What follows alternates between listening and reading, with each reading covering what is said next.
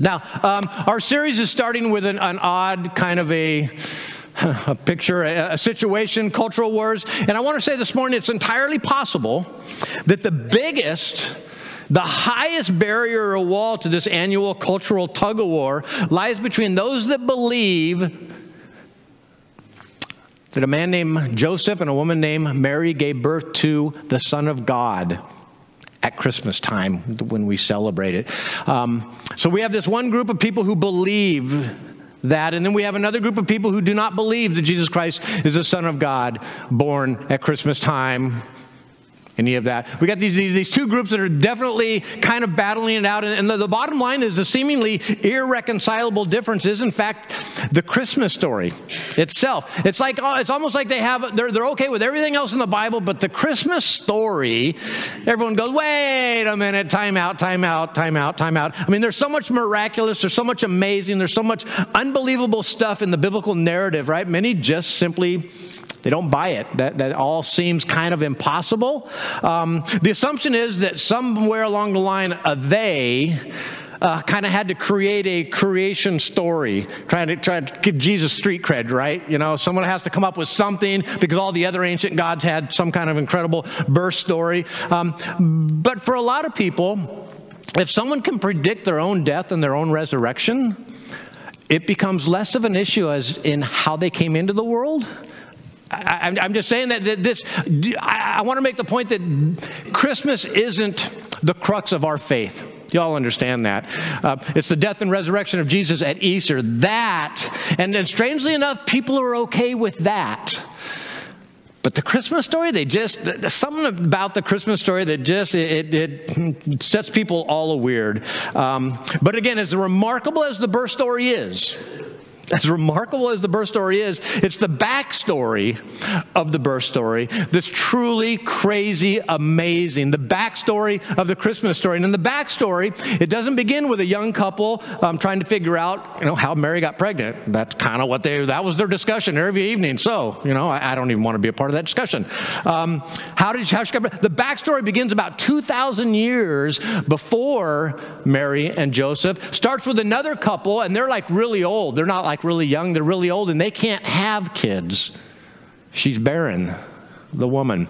Very old couple who believes that they will never have a baby. But I'm getting ahead of myself, right? That's where the backstory actually hits the ground. But the backstory actually begins with a crazy promise from God made to a guy named Abram. The book of Genesis, first book of the Bible. And again, it's not just any kind of promise. It's an unbelievable to Abram at the time, an unbelievable, incoherent, and impossible promise. It was completely unbelievable because in the mind of the recipient, he simply could not conceive of what is going to be promised him in that first few verses of chapter 12. It was incoherent. It was basically gibberish to Abram. Everything that God says in Abram's experience and in his part of the world, in his culture, what God was promising did not match up. It was literally incoherent, gibberish. And finally, it was impossible, just straight up impossible. But it's this promise that makes the Christmas story so incredibly remarkable and so incredibly believable. The backstory. I want to show you a map of Abram just very quickly because I'm a school teacher and I just got to kind of do this kind of thing. You all hear about in Genesis that God called Abram from the land of Ur to go to a new land that he's promised him. If you're wondering, Ur is way down here in the bottom right corner, and that I'm guessing it's a dark green. That's the Fertile Crescent. And so he's going to go up and then down. And where our story takes place, he's from the land of Ur, but he's actually living in Haran, way up there at the top. That's where Terah, his family, all the tribe, all the clan, all the cousins, all the aunts and uncles, they all live there in Haran. And so we're going to pick up our story there. Genesis 12, chapter 12, verse 1. There we go. Thought I'd get it. It says this: the Lord had said to Abram, again, if you're confused, he's going to get his name changed eventually, Abraham. Okay, this isn't a typo. Thank you very much. The Lord had said to Abram, go from your country, your people, and your father's household to a land I will show you. Again, we have no idea why God chose Abram. Basically, God's saying, leave everything behind. Now, when you hear that, I would just ask you, did your heart skip a beat when I got to everything? Because with Abram, that wasn't the big deal. It wasn't that he had to leave everything behind. It was like the behind thing was the big issue with Abram. Without family, without your clan, without your tribe, whether you're rich or poor, you're a dead man walking. In that part of the world, you don't just go out on your own. You were protected by your family, your clan, your tribe, and you didn't venture too far away, because then you would run into other families, other clans, other tribes, and they would kill you. They were not very receptive to you. So you had to be a part of something. There was just no idea, this idea of the individual, that just was inconceivable, right? So leave everything. And it wasn't, again, everything. It was like, leave everything behind. And God continues, and I will tell you when to stop. And the promise continues in verse 2. It says, I will make you into a great nation. Now understand that Abram at this time is 74 years old. He's got no kids. And Abram is probably thinking, I would be happy just to be a great granddad, right? You're promising me that I'm going to be the father of nations? Hey, give me a grandkid. At this point, I'm not even hoping for kids. I'm hoping that somehow I'll marry in somehow, and then I'm going to end up with a grandkid or something, right? Let's start with that. But the promise continues. It says, I will make you into a great nation, and I will bless you. I will make your name great. Basically, I'm going to make you famous. And again, Abram, probably not. And I'm probably going to be forgotten. Listen, if I leave everyone I know and everything I know, people will probably never even remember that I existed. Because who am I going to tell? I'm going to be on my own. I'm going to be away from my family, my clan, my tribe. And you're calling me, who's going to know what I did? I can't, jump on the internet, and I'm leaving everything. The promise continues. Verse 2 continued. I will make your name great, and you will be a blessing. Again, this was a time of incredible violence. People weren't in the habit of blessing people who weren't a part of their family, clan, or tribe. But God continues, don't worry about all that. Nothing will get in the way, Abraham and Abram. And Abram's like, well, why not? How can you promise that? Listen to what happens next in verse 3. Here's why. Because I will bless those who bless you, and whoever curses you, I will curse. Basically, hey, Abram, I'm going to be a part of this journey. I'm not sending you out on your own. I'm going to go with you. And this journey, this story isn't going to stop with you. It's going to continue with your kids and your grandkids and your great-great-grandkids, and I'm going to be a part of their story too. In this passage, God is saying, look, I'm not sending you out alone. I'm sending you out alongside me, and we're going to do some amazing things. I'm going to be a part of this story to the very, very, very, very end. Nothing is going to stop it. And then the promise goes kind of off the crazy train rails here in verse 3. It says, and all peoples on earth will be blessed through you. Every single person on earth will eventually one day be blessed through you, Abram. And again, at this time of the world, people, they conquer each other, right? They enslave each other. They plunder each other. They don't bless each other. One people group, they don't bless another people group. That is unheard of. And this God is telling Abraham, through you, you're going to be blessing all the clans and all the families and all the tribes of the world. And again, in Abraham's hands, this makes zero sense. In my cultural experience, in my life experience, nothing that you're saying makes sense, oh God. And this morning, I just want to ask you, and this is kind of an introductory time in our service, what promises has God given you that seem unbelievable, that seem incoherent, and that seem impossible? Now, I had a promise early on in my pastoral ministry that God would, wherever He told me to go, I would go. That was kind of the deal, right, when He called me to be a minister. And everywhere He's called me to go, I've gone. And at one point in our lives, we end up with these two beautiful little grandkids up here in Washington. And I'm a California boy. I tell you what, Washington was like, send me to hell, God, whatever, Sorry, I've learned it's a beautiful place, wonderful place, love the place. But at that point, this church opened up, and I remember telling Diane, stop, just stop it. That's not the way God works. Apparently He does. I was like, wow. And it was the impossible, incoherent, unbelievable promise. And I just want you to know that Bobby and Dan are kind of now reliving, just so that you're aware of this, kind of what my wife and I kind of went through, because they've been struggling just a little bit. They've been trying to do some things, and they just feel like a change needed to be made. So he had talked with our district superintendent, and somehow I got, and the whole thing happened. So I think right now in your prayer time, remember Bobby and Dan.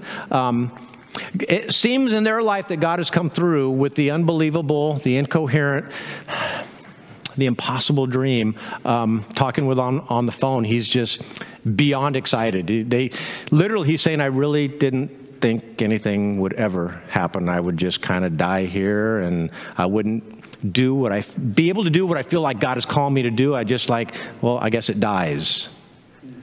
And when I talk to him now, it's contagious. Very, very, very exciting. All right, so I want to ask you this morning, we're going to enter a time of prayer right now. What dream has God given you that seems to be, now we got to be careful about this. Maybe it is impossible, incoherent, and unbelievable because it's not God's dream, it's yours. So I just want to ask you, as you look at this, whatever it is that God is calling you to do, that at this point in your life, it doesn't make any kind of sense, therefore it's going to be impossible, it's just straight up unbelievable. What is maybe it's a reconciliation of a couple, maybe it's bringing some kids back into the faith, maybe, I don't know what it is, but every single one of us, I believe, there are promises that we're kind of hanging on to, and we're debating whether to jettison that promise, like, it's not going to happen. Must have been me and not God. So right now, I just want to ask us all we're going to spend some time in prayer, just a few minutes here. Our worship team is going to come back up here. We're going to continue to sing praises to our Lord and Savior. But during this prayer time, what has God called you to? And again, maybe at this point, you're just thinking, maybe it was the pizza that night. I've thought about that a lot. My call, I've been through stages where my wife and I, we sit down and she says, are you sure God called you? It's like, yeah, I'm pretty sure. I mean, really, that's our conversation. I think so. Well, what do you think? Because a lot rides on it, Jerry. It's like, I know that, Diane.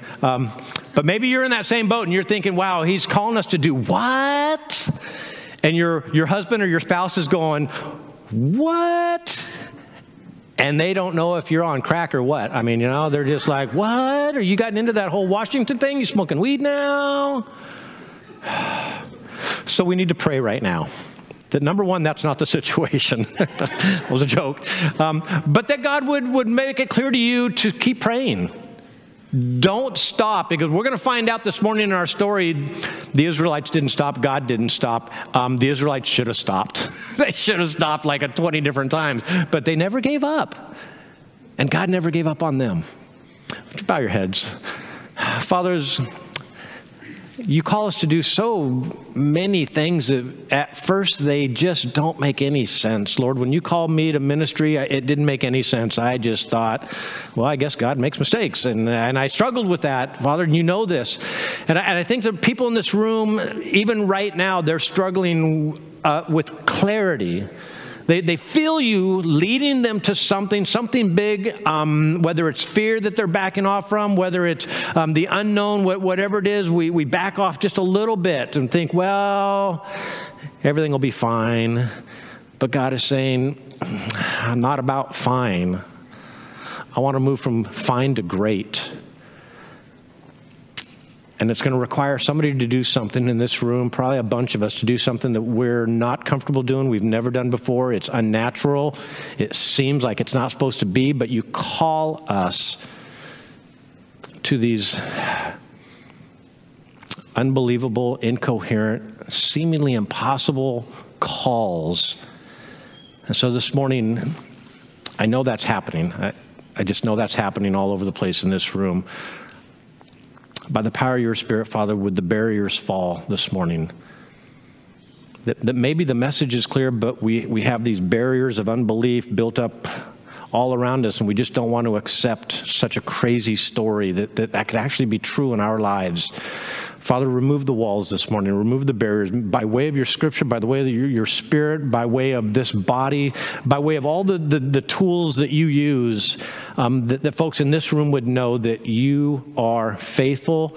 And if that promise was given, that promise will be fulfilled, period. So, Father, we thank you for the power of your Spirit. We thank you for being a deliverer of dreams and big visions, bigger than we can anticipate. Father, if they were easy, then we wouldn't need you. Everything would be believable, everything would be possible, everything would be coherent. But your call is always so big, Father, that we've got to go through that darkness sometimes. The dark night of the soul, theologians call it. Knowing that you're there, but we can't hear you. But knowing that you're there. Father, we can even hear your silence. That's you not giving in to what we would really like, and that's for you to maybe just have somebody else do it. Sometimes, Father, your silence is deafening.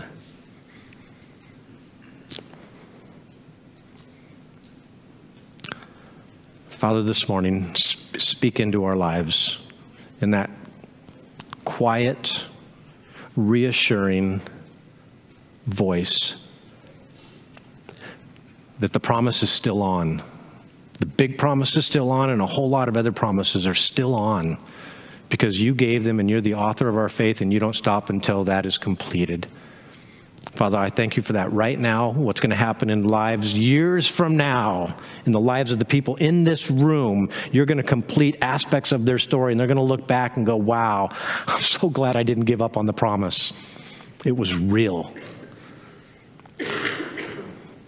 Father, thank you this morning. Thank you for Richland Church of the Nazarene. The fact that we preach the gospel, that we preach the name of Jesus, that people are finding Jesus and their lives are being transformed. It's a process. We'd like to happen just like that, but Lord, you know it's a process, and you work right alongside us. And like in the story we're looking at this morning, you're going to walk alongside us the entire way, and you're going to walk with us all the way to the completion. And we thank you for this right now. In advance, we thank you, Father. In your son's name I pray. Amen. So the Christmas story, the unbelievable, incoherent, impossible backstory. Crazy story. It starts off with Abram, is eventually renamed Abraham. We know that. His wife gets a name again. She's now Sarah. They eventually have a son named Isaac. They also have another son by the name of Ishmael. Many believe him to be the father of the Arabic culture.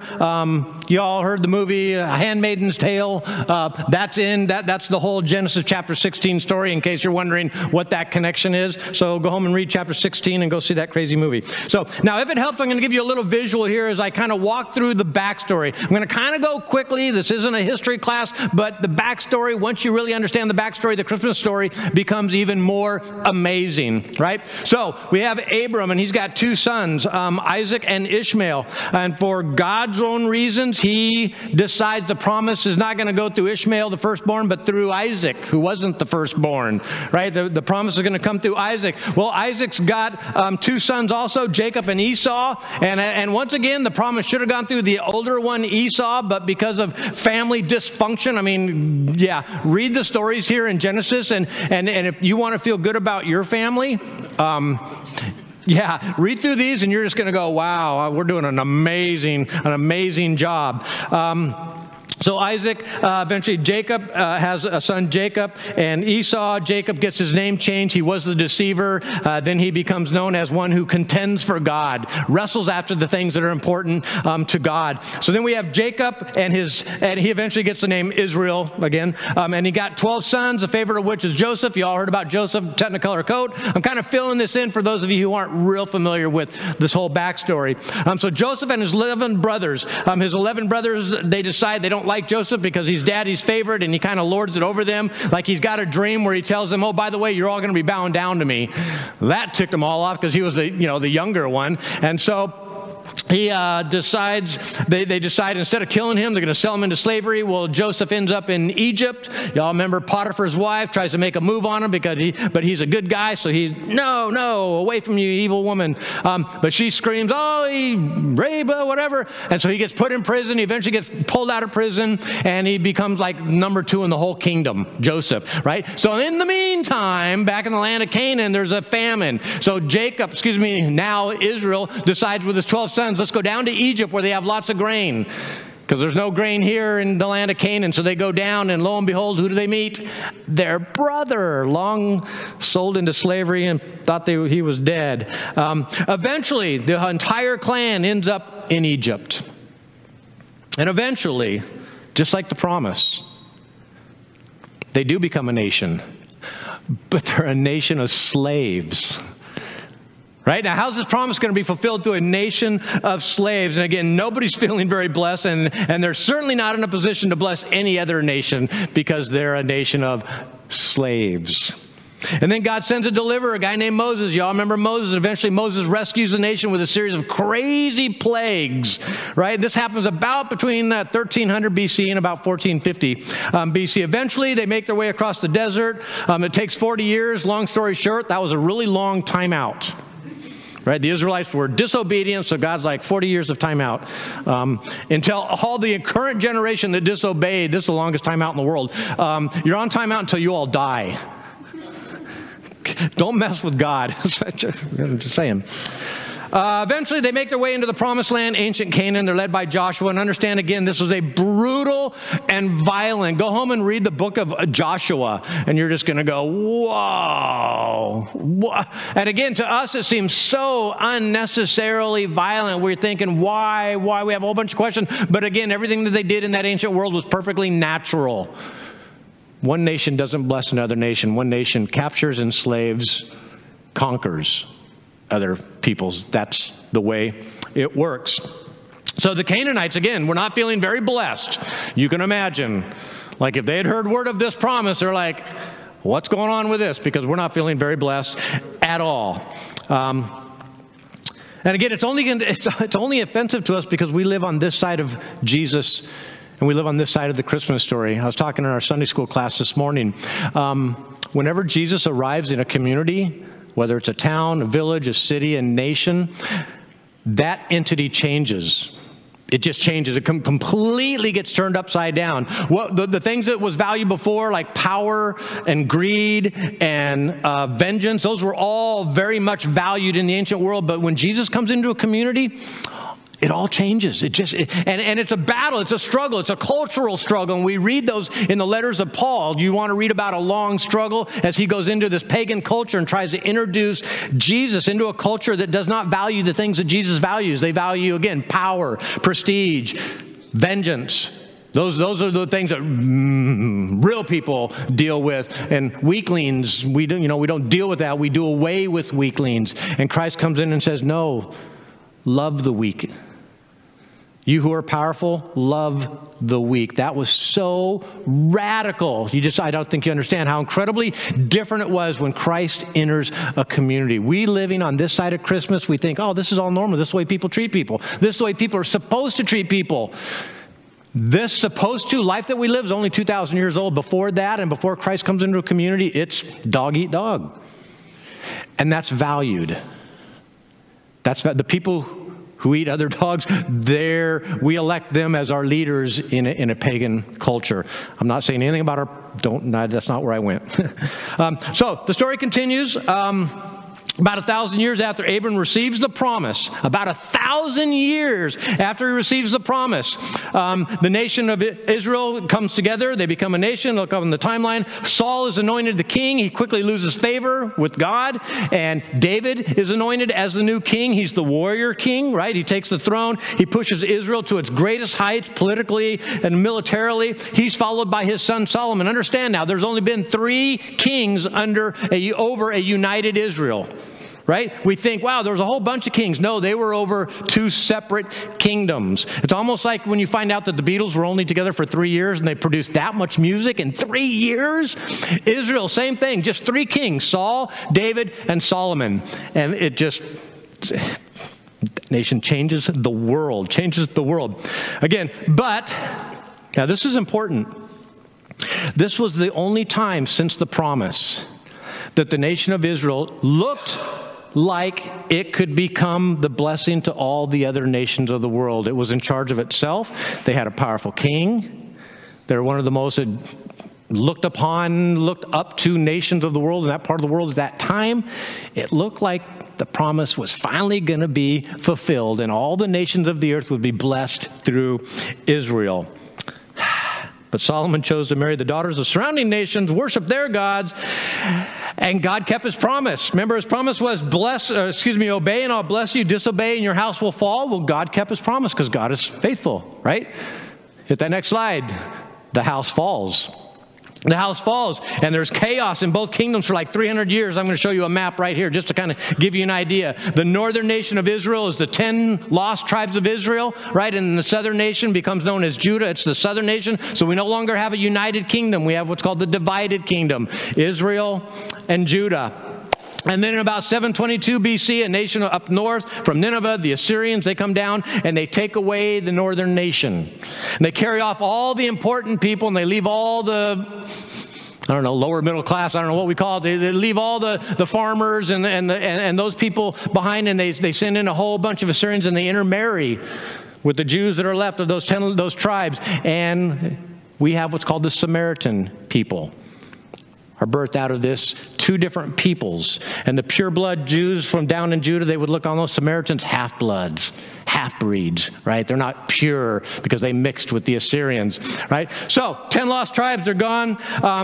And then Israel can no longer even bless herself, much less other nations, because half of their nation, 10 of the 12 tribes are now gone. And in the midst of all this, now this is the killer part. In the midst of all this, God sends his prophet Isaiah, okay? Understand, nothing's going according to plan. This promise, they all remember it, they all know it, but it looks like the promise is definitely off. And then he sent, in the midst of all of this, both nations carried away in captivity, right? In the midst of all that, or the northern nation being carried away, he sends Isaiah. Chapter 49, verse 6 says, I will make you a light for the Gentiles. Now understand, again, consider the position right in. Half of their nation is gone. 2/3 of their nation is gone, carried away into captivity. And God sends this messenger and says, hey, I'm going to make you a light to the Gentiles that my salvation may reach to the ends of the earth. And they got to be thinking to themselves, you got to be kidding me. We can't even save ourselves. Isaiah, you're nuts. I don't know who you're representing, but stop talking like that. And then bad goes to worse. The southern nation gets carried off into captivity by Babylon. 150 years after the northern nation gets carried off into captivity. Southern nation, the temple's leveled, the city burned to the ground, the best and the brightest carted off to Babylon. 70 years later, the Persians replaced the Babylonians. A guy named Cyrus the Great frees the Jews to return to rebuild the temple. It was it was a horrible, we call it the second temple, but it's not the second temple that you all see in pictures of the Western Wall. The old men who remembered, they looked at it and they cried. It was such a sad affair. Now, the temple you all are aware of was built by King Herod all the way about 10, 15 years, 20 years before Christ arrives on the scene. So that's like the second temple. But way back in 540, there was a second temple, but it was just a joke. It was horrible. In the midst of all this, God sends another prophet. It's like God hasn't forgotten the promise, but the people have pretty much given up on the promise. Again, maybe you're in that position. You're close to giving up on that promise, but I'm just telling you, if it's a promise from God, he has not given up on the promise yet. And I don't know what it is for you. But you need to know this morning, he has not given up. If he gave the promise, he has not given up. It says in Malachi chapter 1, verse 11 says, my name will be great among the nations. Again, they got to be thinking to themselves, they got to be kidding. Your name is mocked among the nations. You're saying your name is great? Your name is mocked among the nations. Great? That guy named Alexander, right? He's going to be great. They couldn't look into the future. But around in the year 3, a little bit before 400 BC, a guy named Alexander comes and he conquers the entire known world, right? And he becomes known as what? Alexander the Great. And they're saying, God, you saying we're great? Yeah, we're not reading our history, same history book, right? Now, what he does is amazing. He unites the entire Mediterranean world under one language and one culture, the Greek language and the Greek culture. But again, your name, not so great. But God continues. My name will be great among the nations, from where the sun rises to where the sun sets. Not only will my name be known, but it will be known everywhere. And again, the Israelites God God, are you talking about the same people here? We're in captivity. We don't even have we have no land. We have no temple. We have nothing. And you're still harping on this crazy dream. You're like, give it a rest. I'm thinking a lot of them were like, God, just give it a rest. You're killing us. You're killing us here. From where the sun rises and to where the sun sets, my name will not only be known, but it will be known everywhere. Not only that, he continues in verse 11, because my name will be great among the nations, says the Lord Almighty. My name, it says, in every place, incense and pure offerings will be brought to me. So not only will my name be known, not only will my name be known everywhere, but my name will be known everywhere and worshiped everywhere. And again, kind of enter the Jew's head. See the eyes rolling. You can almost hear their eyes rolling. Like, okay, whatever. All right, okay. And then to add injury to insult. Even if they were thinking, okay, God's still in it. God's still in it. What happens next? A guy named Pompey, Rome sends Pompey to put down a rebellion in 63 years before Christ. And now the Greeks are thrown off. They were bad. They were crazy evil. But the Romans were even worse. The Romans were straight up evil empire. When you read in the book of Revelation or really any of the Gospels, any of the letters, whenever they talk about Rome and Babylon are always evil. Babylon particularly evil. The root of evil is Babylon. It's just like Babylon, bad. Right? So the Romans come in. The Romans, they're horrible, just as bad as the Babylonians. They replaced the former Greek rulers. And it appears, again, that all the nations of the earth would not be blessed because the Romans were not a blessing type people. They were, we will conquer you and you will go live according to our rules or we will simply kill you. Make up your mind very quickly. Hurry up. Bam. That was it. That was the way they rolled. So all the nations of the earth would not be blessed through Abraham. Because nobody's interested in a God that can't take care of his own people. The whole known world, they hear about this. They hear about this stuff, and your God can't even take care of you guys. And you're saying that your God is going to bless all of us? You don't even exist as a people anymore. What makes the Christmas story so incredibly remarkable is when things couldn't have gotten any worse, when things couldn't have gotten sunken any lower, when things couldn't have gone south any worse, God steps in. The Apostle Paul, years later, reflects, and he writes this in Galatians chapter 4, verse 4. It says, when the set time had come, when God had everything that he wanted, right? A common language, a sophisticated Greek language, culture with Roman power in reach, the Pax Romana at the beginning of the Roman Empire, they weren't all that bad. It was called the Peace of Rome because their roads, their systems, people could get around the Mediterranean world for the very first time relatively safe. Relatively safe, again, very, very violent time, part of the world. A time when God could get the undivided attention of the world and get an idea of peace and love across to the most people that would bless every single person on earth. And just when everybody had lost hope, God steps in and fulfills the unbelievable, the incoherent, and the impossible dreams. And again, you all have heard stories. You know people. This is their story. And they would tell you their story, that it was impossible, it was incoherent, there's just no way. And yet God came through. How many of you heard people talk about stories like that, right? Those are testimonies to God's power. Those are powerful, powerful, powerful testimonies. And again, just when everybody had lost hope, Luke chapter 1, verse 26. When everybody had lost hope, God sent the angel Gabriel to Nazareth, a town in Galilee, to a virgin pledged to be married to a man named Joseph, a descendant of David.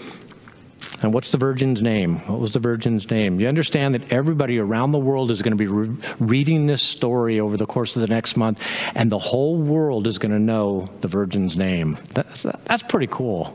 The whole world is going to know. Verse 27, 28, the virgin's name was Mary. The angel went to her and said, greetings, you who are highly favored. The Lord is with you. And understand that nobody in that part of the world had felt blessed or favored by God in like 1,000+ years. And Mary's thinking, what? Greetings, you who are highly favored. The Lord is with you. The passage continues, verse 30 and 31. Mary, you have found favor with God. You will conceive and give birth to a son, and you are to call him Jesus. He will be great and will be called the Son of the Most High. The Lord God will give him the throne of his father David, and he will reign over Jacob's descendants forever. His kingdom will never end.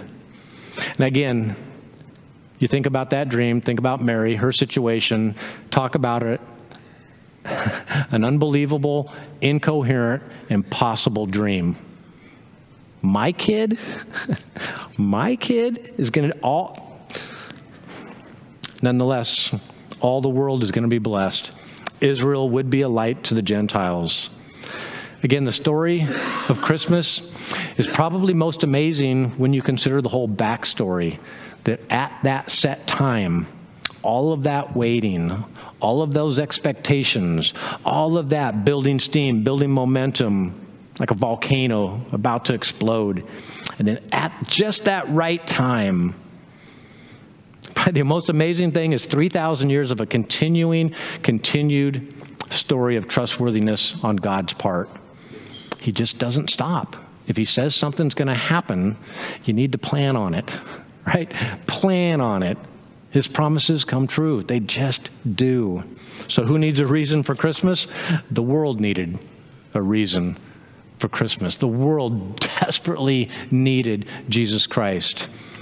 And again, this week, check into history before Christ, BC, and just look at some of the cultures. Look at, this side of Christmas.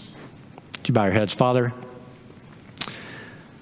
we are so blessed to be living on this side of Christmas.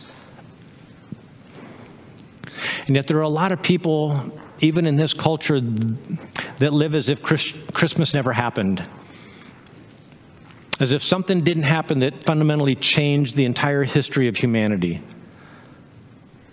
But Lord, if we're wise and if we just look back, it's impossible not to see that, Father, when your Son comes into a community, he changes everything. People's stories that were lost, there's no hope, they find hope. And a well-placed hope, because you deliver the peace and the love that we so desperately search for. So, Father, this morning, and again in this Christmas season, help us be aware of the people around us who are still searching, not to make the assumption that they have found the reason for the season, but gently and with love and care, maybe we can tell the story. Maybe we can retell the backstory now. And people can kind of get their minds off some of the happenings of the actual Christmas story, and they can focus on, Father, what you did in history, how you changed everything. And you continue to do that. It hasn't stopped. Father, thank you. Thank you for your Son. Thank you for Christmas. In your Son's name I pray. Amen. Folks, have a wonderful week. Thank you so much for being here. Next week, mini cantata. It's going to be amazing. Bring some friends out. It's going to be a good week.